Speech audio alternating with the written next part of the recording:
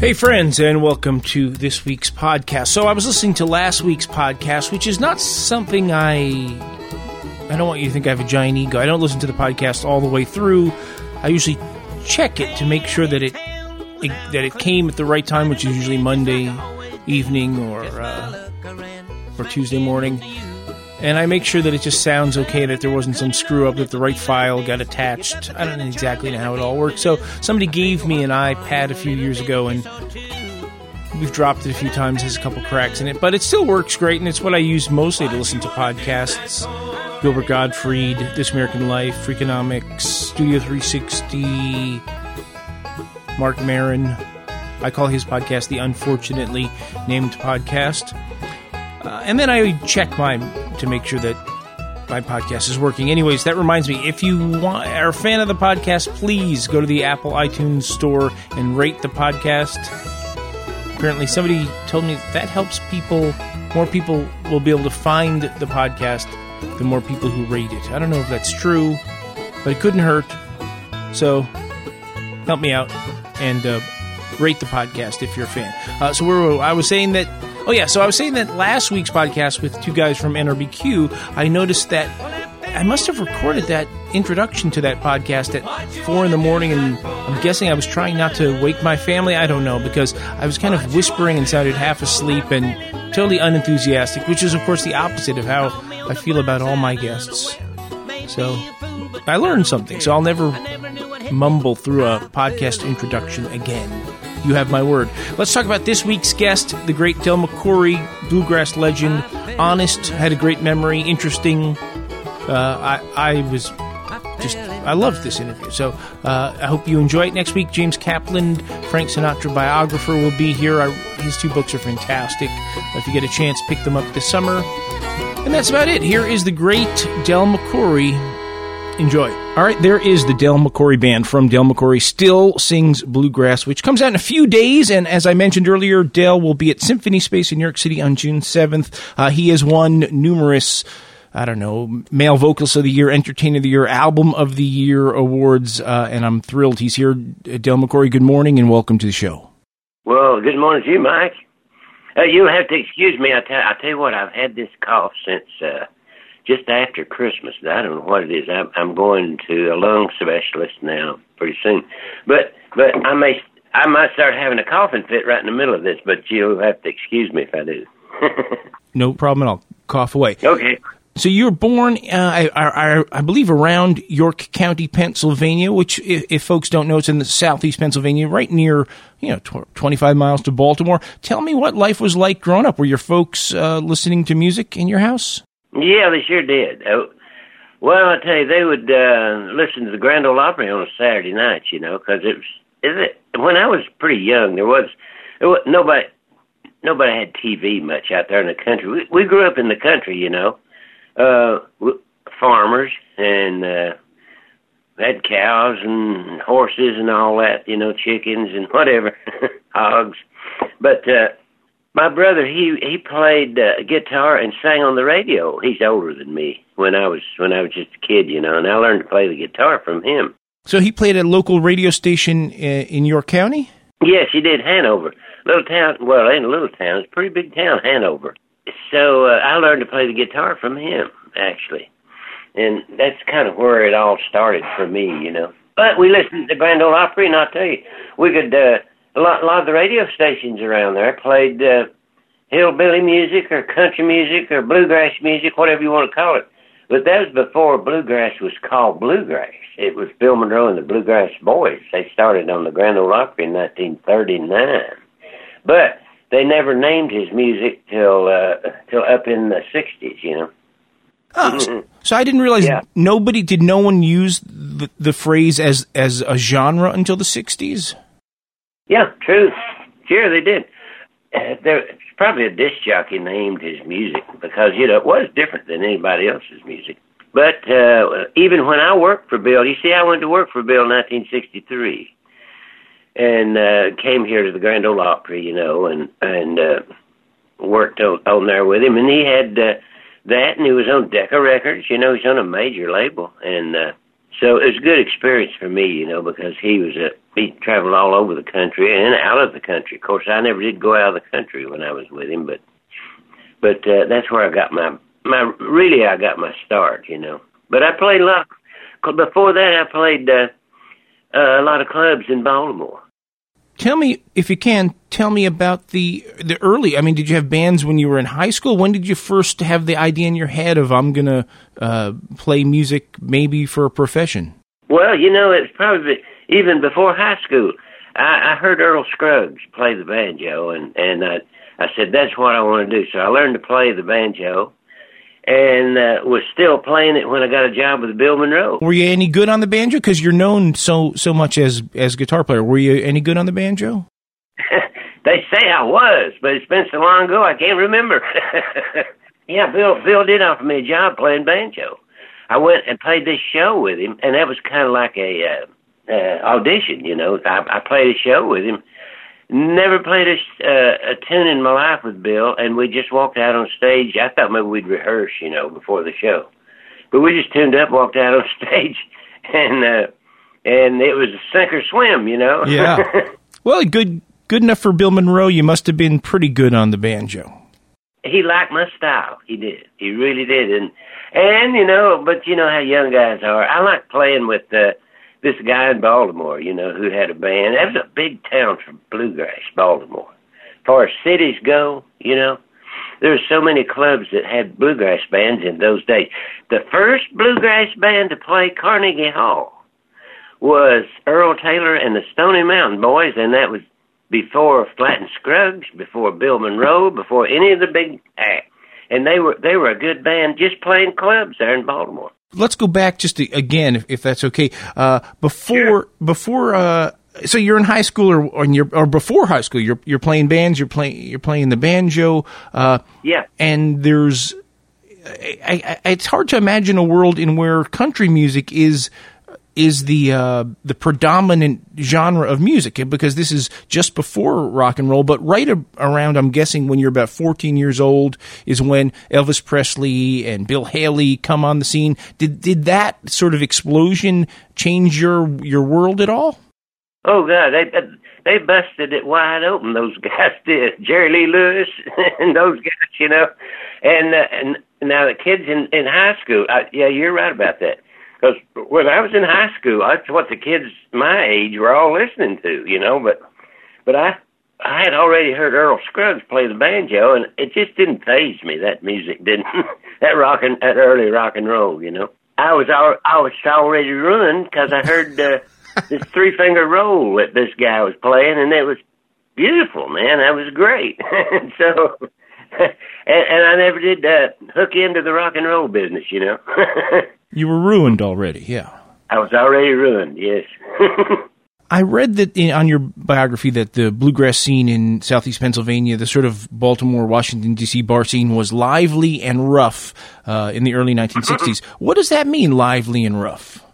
Well, I'll tell you. You know, Baltimore is on the bay there, you know, and a lot of these longshoremen, you know, they'd be out on the water for a year, and when they come in, you know, they partied hard, and they were a rough crowd, man. You never knew what was gonna happen. You know how bars are. People get drinking, you know, and some people want to hear the music, and other guys just drink because they want to fight, you know. And that happened a lot. I played in bars where they would shoot guns, throw knives, everything, man. So a typical set on one of those nights would be how many hours, how many sets of music? Well, you'd play like 9 to 2, 9 o'clock to 2 o'clock. So you'd play like a 45 on and 15 off, and then, you know, then 45 on, 15 off till about that. They usually closed them up at 2 o'clock, you know. And did that pay all right? Oh, no, it didn't pay much. No, it didn't pay much. It's just that, you know, I guess the guys that were playing were like me. They just loved to play music, so that was one outlet for that, you know, was to play in a bar. So were you still working a day job in those days, yeah? Well, yeah, off and on I did. Yeah, I did. But I didn't really have to because I was still single, you see. I mean, what little money I could make playing music, that was fine, because I still lived at home, too, you know. Then I guess I wasn't really on my own till I went to work for Bill Monroe, and that was 1963, and I was 23 or 24 then, I guess. How did Bill Monroe find you? I'll tell you what, I was playing a little club in Baltimore, and I was playing banjo with an ex-bluegrass boy. His name was Jack Cook. And Jack had been down here in Nashville and had played for Bill. He was Bill's guitar player and lead singer for about 3 years in the late 50s. So he quit Bill and came up to Baltimore to play with that band I mentioned to you there, Earl Taylor and the Stony Mountain Boys. And then he quit that band and got his own club to play, and I started playing banjo with him then. So Bill Monroe came through Baltimore from Nashville to New York City, and he purposely stopped there because he was going to take Jack Cook with him to play guitar and sing lead on this show up in New York, because Jack knew all of his material, you know. So he took Jack, and Jack said, well, do you have a banjo player? And he said, no. So they were going to do it without a banjo player. And he said, let's just take Dale with us, because he liked my playing, Jack did. So that's how I met Bill Monroe, really. So we go to New York City, and like I said, I thought we'd go up there and rehearse, you know, before the show. But actually, we just tuned up and walked out on stage. We hit her cold, buddy. But, you know, I had been playing 10 years. And I was a young guy and could learn fast. You know, kids can learn quick. And so he couldn't hardly throw anything at me that I couldn't play. I mean, if I heard somebody else take a break, I grabbed it, and if it came my turn, I could play what I needed to play, you know.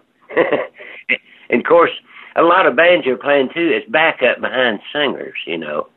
And so I knew the backup stuff that I just knew it all, you know. And and that was the end of my career, man, because he needed a guitar player and a lead singer, like I said. So eventually that's when I did go to work for him, was signed up with him. That's what I did. I signed up as a guitar player and lead singer. And I have never seriously went back to doing banjo. Although I quit Bill and went to California, there was a band out there called the Golden State Boys. They were in just in the suburbs of L.A., and they had a TV show, and they wanted me to come out there and play. So when I quit Bill Monroe, I went out there, and I started working for those guys, but I was playing banjo. Went back to playing banjo.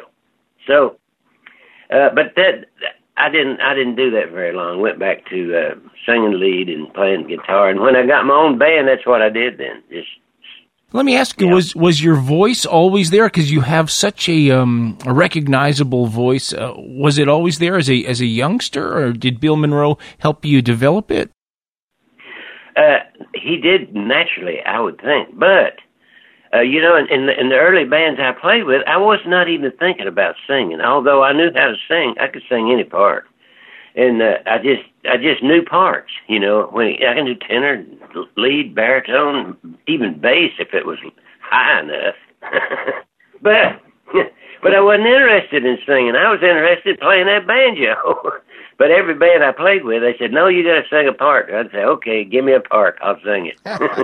And then when I went to work for Bill, then I'm going to be his lead singer. So I got to know verses to all songs. I got to know all the words because I'm the lead singer, and then he comes in on the chorus, sings tenor with me, you know. Right, so you got to memorize 100 songs, yeah. Yeah, right off the bat, you know. And that was the hardest part of it all. But it doesn't sound like you were that you felt the pressure. It sounds like you were kind of young and ready to step right in.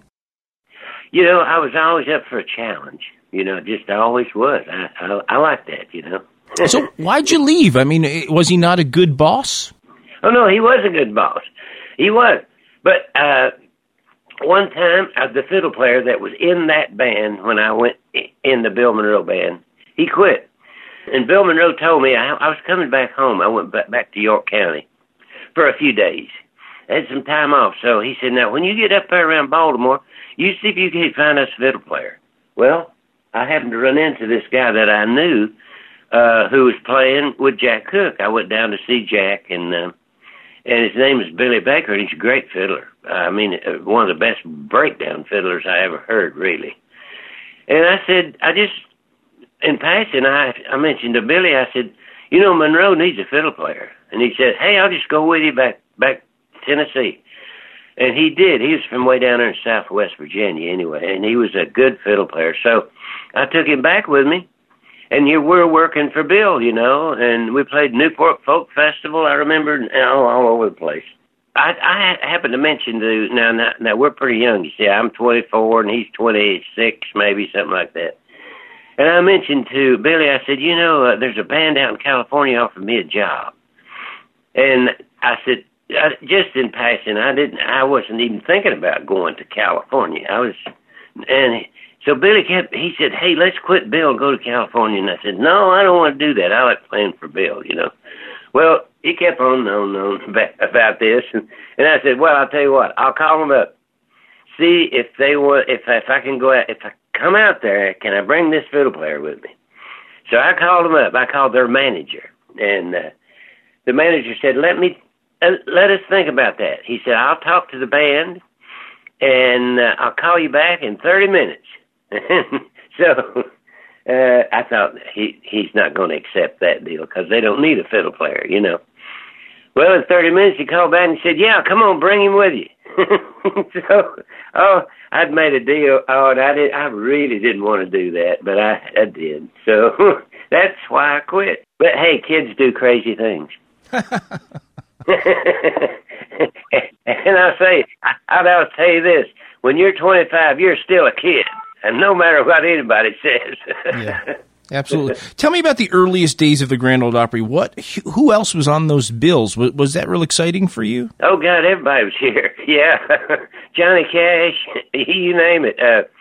Farron Young, Roy Acuff, you know, he was the old guy. He was the mainstay here. He came to the Grand Ole Opry in 1938 as the first vocalist. Before that, they just had music. They didn't have had fiddles and banjos, old-timey music, you know. But Roy Acuff came in 1938, and the next guy to come was Bill Monroe in 1939. So he was the second vocalist on that Opry show, you know.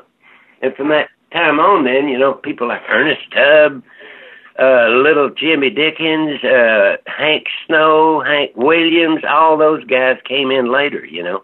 Did you see Hank Williams? You ever saw Hank Williams? No, you'd be too young, right? I was too young. My brother did. My older brother. My older brother heard him do all of those. They called him back. I don't know. He said 7 times. He auditioned. Encored, yeah. And but he saw it, and I was, like I say, I was too young. But I'll tell you a little story. So I'm playing this package show in Detroit, Michigan, at the Civic Center, and Red Foley was on the show. I remember that. So, and Del Reeves, a whole bunch of Opry acts were on the show, you know. So we were in the green room, and Bill Monroe was talking to Red Foley, and so Red, all of a sudden, he stopped and said, "Hey, Bill, excuse me a minute." He took off and ran out of the room and came back, and he said, "You know what? I thought I heard a ghost." It was Hank Jr. on stage, and you could faintly hear him in that dressing room, singing his dad's songs, and he was 14. It was his first big show. And Red came back and he said, "I thought I heard a ghost." It was Hank Jr. Before Hank Jr. went crazy. Yeah, I tell you, before he went crazy. At this time, his mom was making him sing all his dad's songs, and boy, he could sing them. Yeah. He could sing them just like his dad, you know. Yeah, there's some weird records they made where they sort of made him duet with his dead father, and they're interesting. Yeah, I don't hate them. They did. Yeah. So tell me, did Monroe coin the term high lonesome sound? I mean, it's something when I was reading about you, I kept reading that phrase all over. The high lonesome sound is what Del McCoury sounds like. Is that Monroe's phrase? And what do you think it means? What does it mean to you?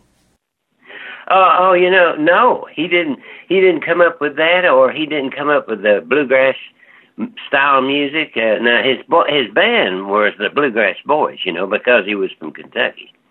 But that's the extent of it. He never come up with any of those phrases, Bill didn't. Other people did, like managers and DJs and stuff like that, But, well, I tell you what. Now, when I was with Bill, he hired a manager from New York City, and his name was Ralph Rensler. Did you ever hear that guy? Yeah, vaguely.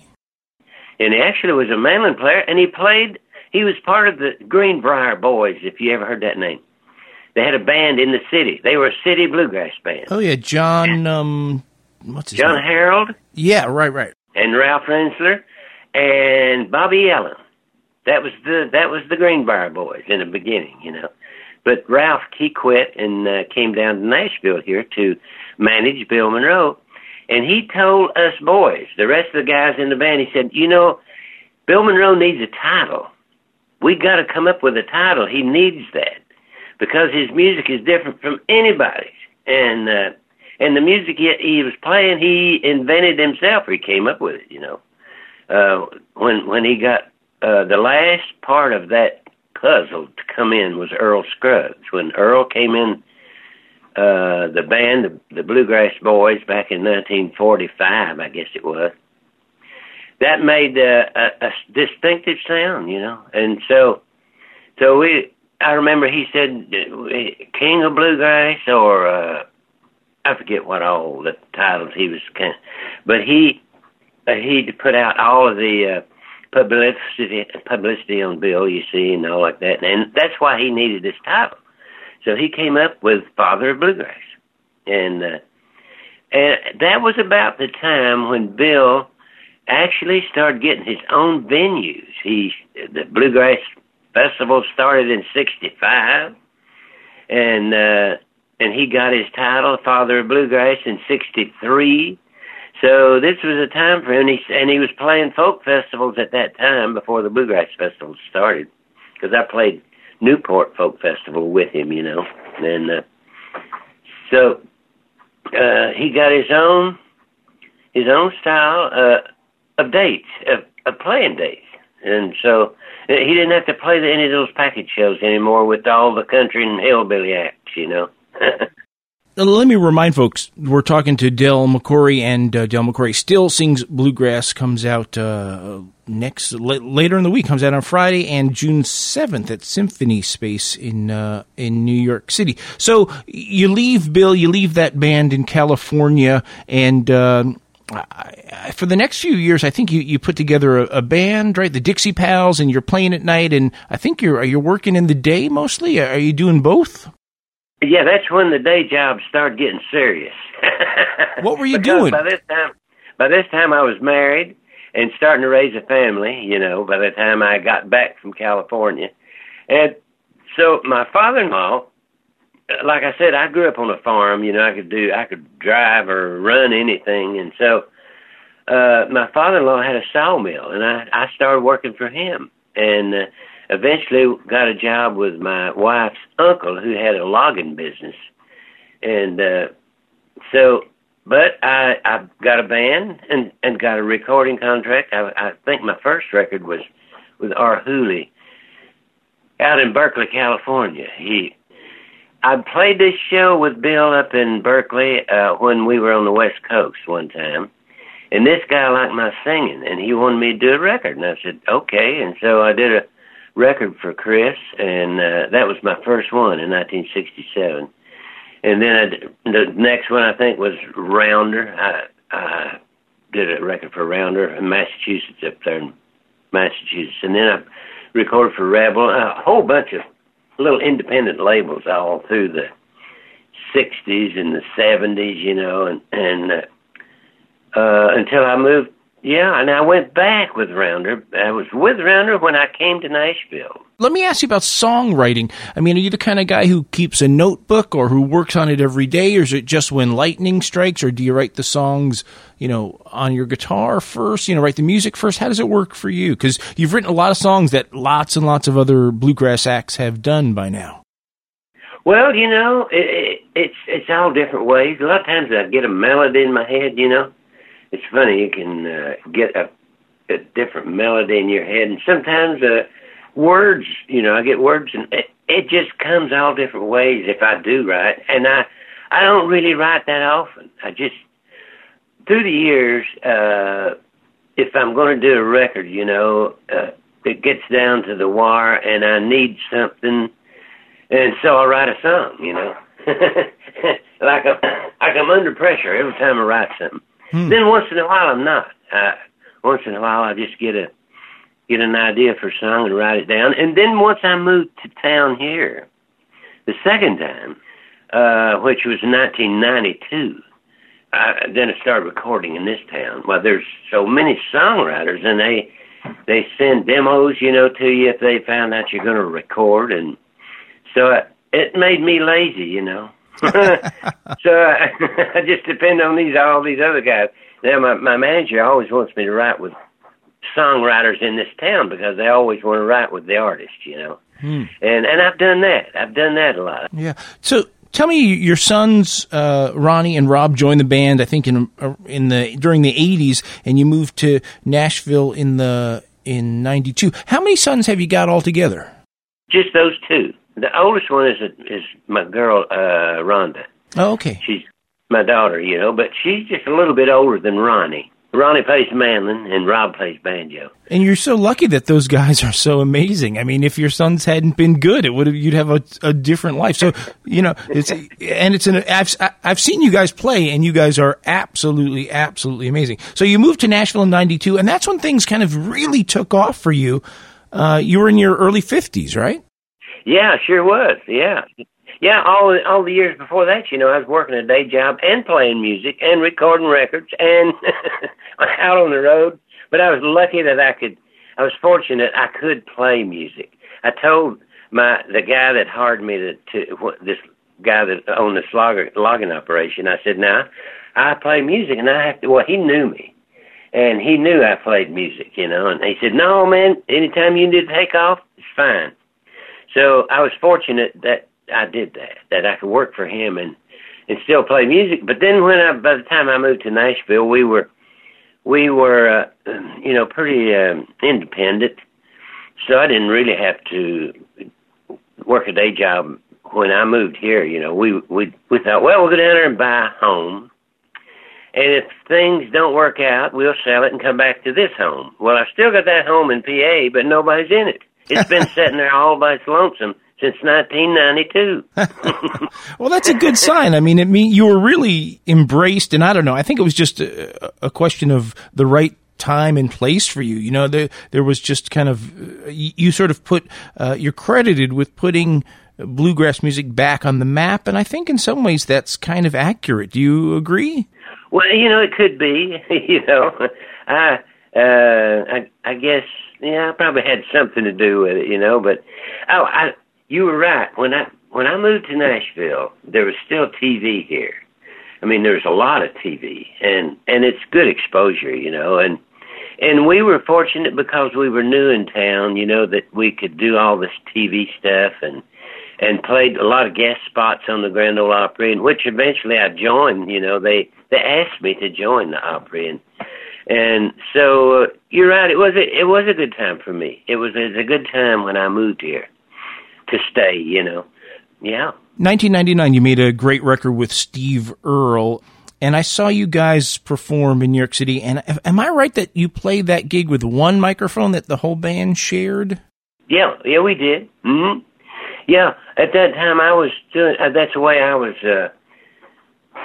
I had started doing that. I remember us playing. I remember at one time I owned 8 microphones and a couple of them for spares, and we used 8 microphones and monitor speakers on the stage, and I told them, my boys, I said, the last time I enjoyed playing music was when we had one mic and those big speakers that you can hear going out at the audience, And they said, well, Dad, we probably still do that. They make microphones the mics we were using them were those Shure 48s and 40, yeah, I think they were, I forgot the name of them. But anyway, you had to be right on them. You couldn't get back and sing in them. You had to sing right on top of them, So I figured, well, they don't make the old-timey mics anymore. And they said, no, Dad, there's companies here in Nashville that still make those great microphones that you can back off, you know, and play and have 3 and 4 people singing into them. And I said, well, let's try that. So we did. And that's the way I was playing when Steve Earle, well, we played a place called the Station Inn here in town one night, and they had Steve Earle there too, and he didn't have a band or anything. He just got straightened out. He'd been out in L.A. for a while, I think, and he just got kind of dried out, you know. And he said, would you guys care to back me up, you know, because we were both playing there that night. And I said, no, we can do that. So we backed him up on that show then. Now, we didn't rehearse anything. We just walked out there and backed him up, you know. At the show, he said, would you guys be interested in doing a record with me? And I said, yeah, probably. And I thought, well, that'd be like 5 years from now, you know. But it just so happened he went to Ireland after that, and he wrote this whole record over there in Ireland. He came back, and he wasn't gone long. And he said, okay, I've got all this material ready for the record. So we went in downtown there and did the record, you know. And then we toured with the record. We toured here in this country and toured overseas with it both, you know. Yeah, he's a pretty prolific guy. Now, I read that tour stopped because you guys didn't like Steve Earle using cursing on stage. Is that accurate? Hey, I'll tell you what, I really didn't know what I was getting into, Mike. And when I did see what I was getting into, we were supposed to do, there's that and some other things. You know, I found out, you know, that he's just not a nice guy. This guy, Steve. So it came to a head. We were playing, we had, I don't know where I think we'd played a tour of the United States. We had. And wound up doing a thing down on the river here in Nashville. And I blew up, and I said, all right, that's it. You go ahead and do that European tour. You just do it by yourself, you know. We're staying here.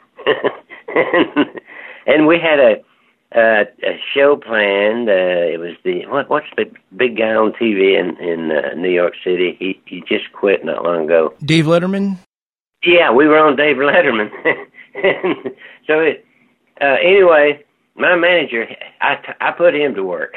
He had to kind of get that go-between, you know, between me and Steve. So he got it all worked out, and we went and did so we go up there and do the Letterman show, and I didn't realize it, but there was a bus load of people that came from Nashville to New York City to the Letterman show. And it just so happened the song we were going to do, me and the band, Steve was going to do his song, and then we were going to do our song. And our song was Nashville Cats. And when we did Nashville Cats, that place tore apart at the seams, man. They were screaming because they were all from Nashville, and I didn't even realize it, you know. Yeah. And Letterman, he loved that, you know. And anyway, so we did. We went over and did the European tour, and it kind of smoothed out. But, you know, I had to grin and bear it. I did not like his language, though, because I don't have that on my shows, you know. And he really treated us good on that tour, though, from that time on, you know. Though sometimes you got to put your foot down, yeah. You do. You really have to.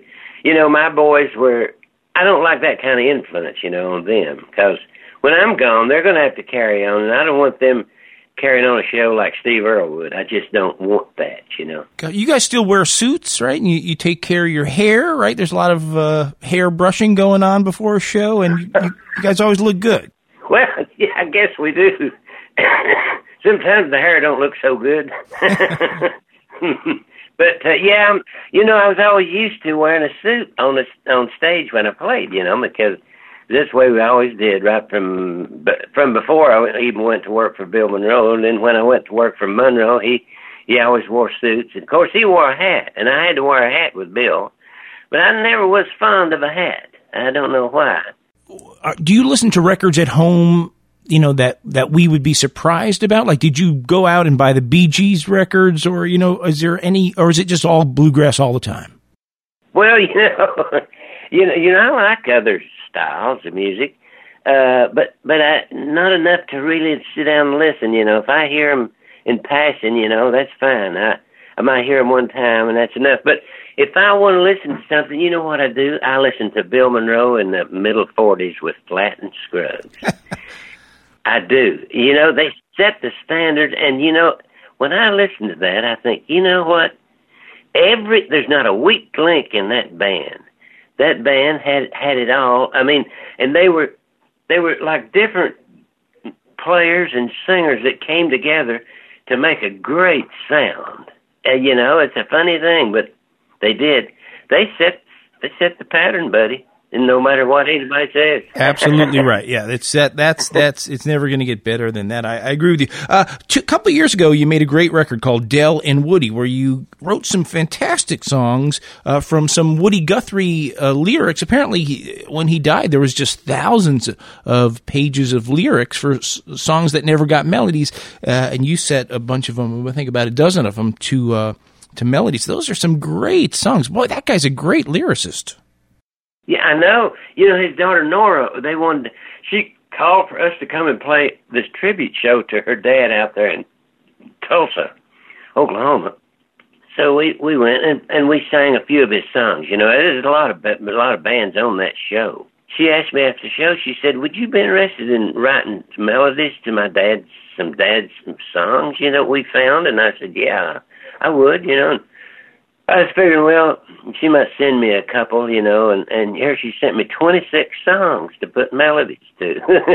And I thought, oh, man, I got to go to work if I'm going to do anything, with this. And so I actually put melodies to 16, I think it was. Let's talk about the brand new record. It's called Del McCoury Still Sings Bluegrass, and that's kind of a nod to your 1968, 50 years ago record called Del McCoury Sings Bluegrass. And I read a great quote from you, which I love. It says, whatever strikes me to do, I'll do it without wrecking things. I mean, it sounds like a perfect formula. As long as you don't wreck it, who cares? Because there's a lot of people who have very specific ideas about what is bluegrass music and what isn't bluegrass, and it seems like you don't care so much about those boundaries.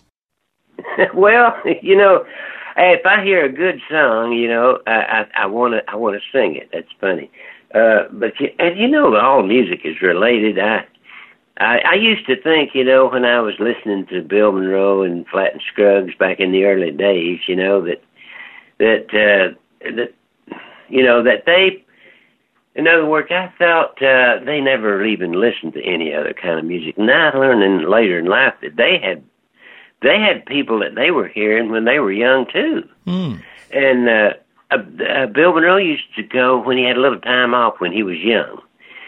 He would go down there to New Orleans and listen to those jazz players, and so, and he also played with a guy that used to come up to that Ohio County where Bill grew up in Kentucky there, and he would come up there on a ship or a boat, a paddle wheeler, I reckon. He'd come up there in springtime and stay all summer and work around on the farms and stuff around there, and he played music, and Bill would play with him. And he was a black guy. His name was Arnold Schultz, and so Bill's music, a lot of his things, are jazz influenced, and but I never realized that. I just thought he invented all that stuff. But he did invent things, but a style is a style, and a lot of times you get that from somebody, and I'll tell you a little example. Me and the boys, we recorded a record with the Preservation Hall Jazz Band. Right. And we went on the road with that thing, too, for a couple of years, And anyway, and it worked out great. The only thing is, like when you do a live show, the horns are really loud. Those brass is really loud. So we had to have our sound man go with us, and we had mics, and he could adjust it to where we were just as loud as that brass was, and my 5-piece band would be standing on stage, and the jazz band would be to our right, and we did all that stuff together, man. We'd just do the whole show. But anyway, I got away from the subject.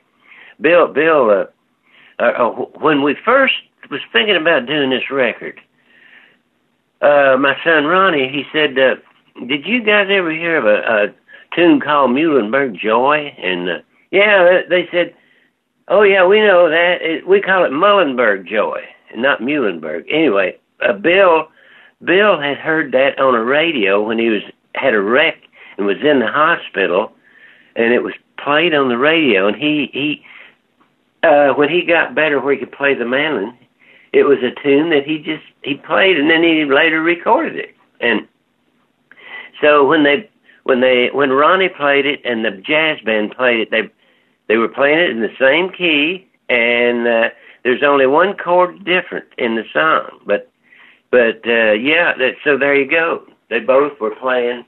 They were playing bluegrass and jazz, and it went right together, and so we put it on the record. So tell me, how'd you pick songs for Del McCoury Still Sings Bluegrass? Because there's a real wide bunch of songwriters on this one. How do you pick them? Well, like I said before, a lot of times people send me, if I'm going to record, they'll send me songs, demos here, but...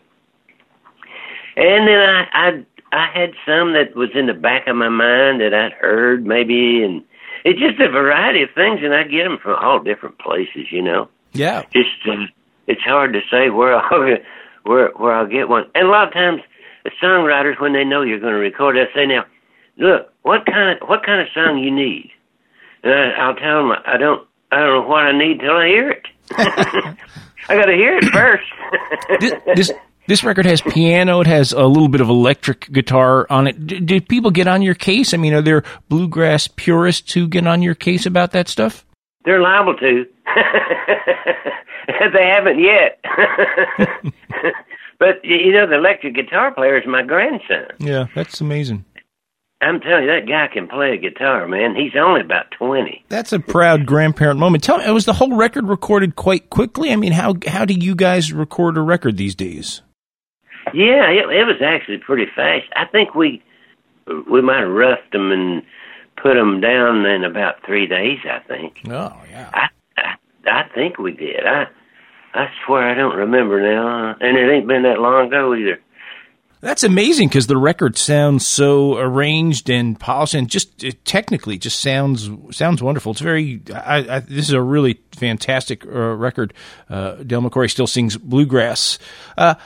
Do you think there's still a way, an organic way for new bluegrass musicians to get into bluegrass?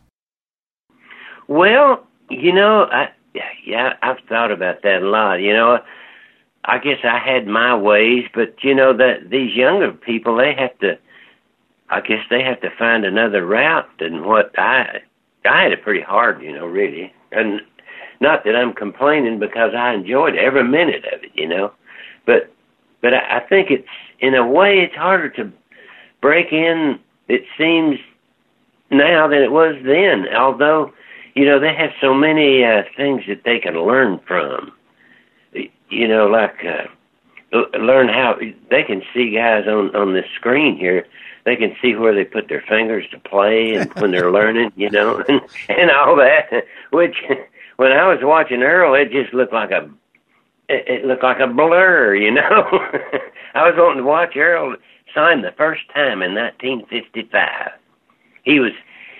They introduced Flat and Scruggs, and he ran out there and hit that microphone with a trained .45, just flying, sparks flying off of that banjo. And I thought, well, I'll not learn nothing from him, because he's playing too fast, But these days, they have instruction things, No, it makes it a lot easier for them to learn. But we have a lot more bluegrass music musicians or bands than we did back in my day, Yeah, which is good. It's a good sign. It is. What else do you like to do when you're not on tour, when you're not working on music? What do you do to goof off? Well, I don't have any, I don't have, mostly, I tell you what I like to do. I like to mow. So, I've got a zero-turn mower here, and I have quite a bit to mow. And I like to just do that, and like trim bushes and stuff like that. Because it's kind of a lot like when I was growing up, and we'd mow hay and pick corn and all that stuff, It's kind of like the way I grew up. And I like to do that yet. I like to be outside and just do anything that's outside, Yeah. How many dates a year do you guys still play? How much are you personally on the road? Well, I probably ought to do maybe 150, maybe. Only 150. That's a lot of dates. I mean, you're almost 80 years old, right? Yeah, I am. I feel like I'm 115. No, I feel good for my age. It's funny, I tell people, I couldn't imagine me not singing and playing because I just so enjoy being on the stage, I really do. Yeah. And I feel good enough to do it, and these young guys, they have a hard time keeping up with me. You are on the road right now. Folks can go to DaleMcCouryBand.com for information. You're going to be in Virginia, and Wisconsin, California, Colorado, Kentucky, and more. Folks can see all those dates. And, of course, right here in New York City at Symphony Space. You don't get to New York City too much, and I just want to reiterate, I've seen your band live, and absolutely fantastic. I highly recommend folks go down there and check you out. Although it doesn't sound like you're going to be quitting anytime soon. I appreciate that, Mike. Well, no, I'm not. I know a lot of guys when they get my age, they do their last tour, and then in about 2 years they do their last tour again. Sure. Pick a song from this new record that we can play here to close things up. Which one's your favorite? Well, I don't know if I have a favorite, but I do like that Hot Wire. With your grandson. Yeah, and it's something different, Sean Camp, now he's a great writer, and when I heard that, I thought, that's great. A lot of people know about hot wire and cars, and then what it is he's got this girlfriend that her dad's in prison for hot wiring cars, no doubt. It don't say exactly, but this beautiful girl took up her dad's habits, and she hot wired everything. Hot wired his ceiling fan, hot wired the cars and all that stuff. And I like that, I just like that idea. But it showcases the band too, really, really well, I think, Yeah, it does. From Dale McCoury, Still Sings Bluegrass. It's coming out next week, and he'll be here June 7th in Symphony Space in New York City. Boy, what an honor to talk to you. Just so fun. I just love all these stories. Well, thanks, Mike. Yeah, good talking to you. Hope I see you when we get there. You will. I'll definitely be there. I cannot wait. And good. I'll look forward to seeing you. All right, Dale. Thanks very much. Have a great day. Thanks. Bye now.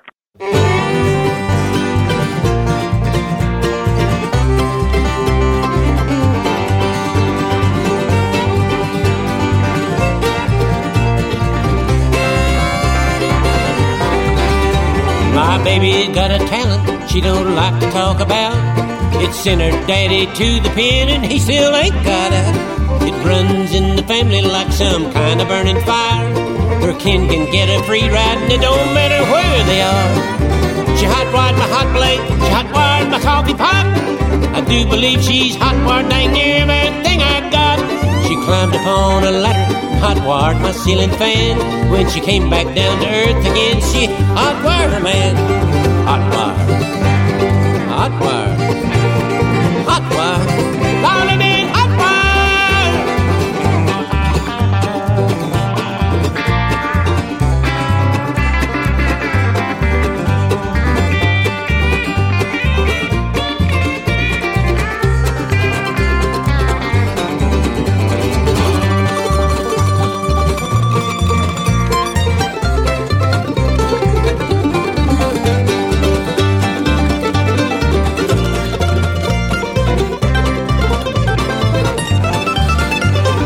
walked out in the barn one day and hot-wired the cow. If you don't believe me, you ought to try to milk her now.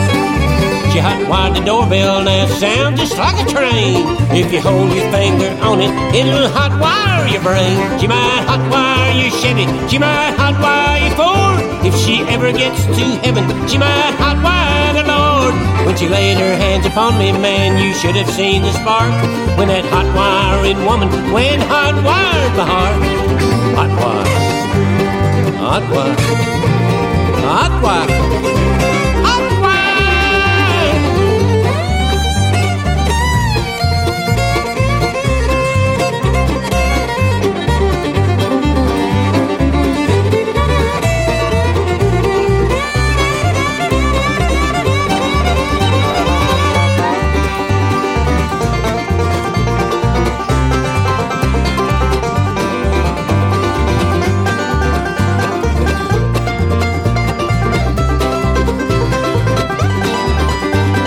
Better not let her change the strings on your flat top guitar. She'll done have you electrified like some kind of rock and roll star. Can't wait to plug it in, can't wait to turn it on. We'll get this whole house rocking like the doggone Rolling Stones. Blue lights started flashing, I said, girl, you gone too far. When the police wasn't looking, she went hot water police car. Well, her daddy's doing 8 to 10, but he left his two behind. Every night his lovely daughter likes to hot wire my mind. Hot wire, woo, hot wire, hot wire.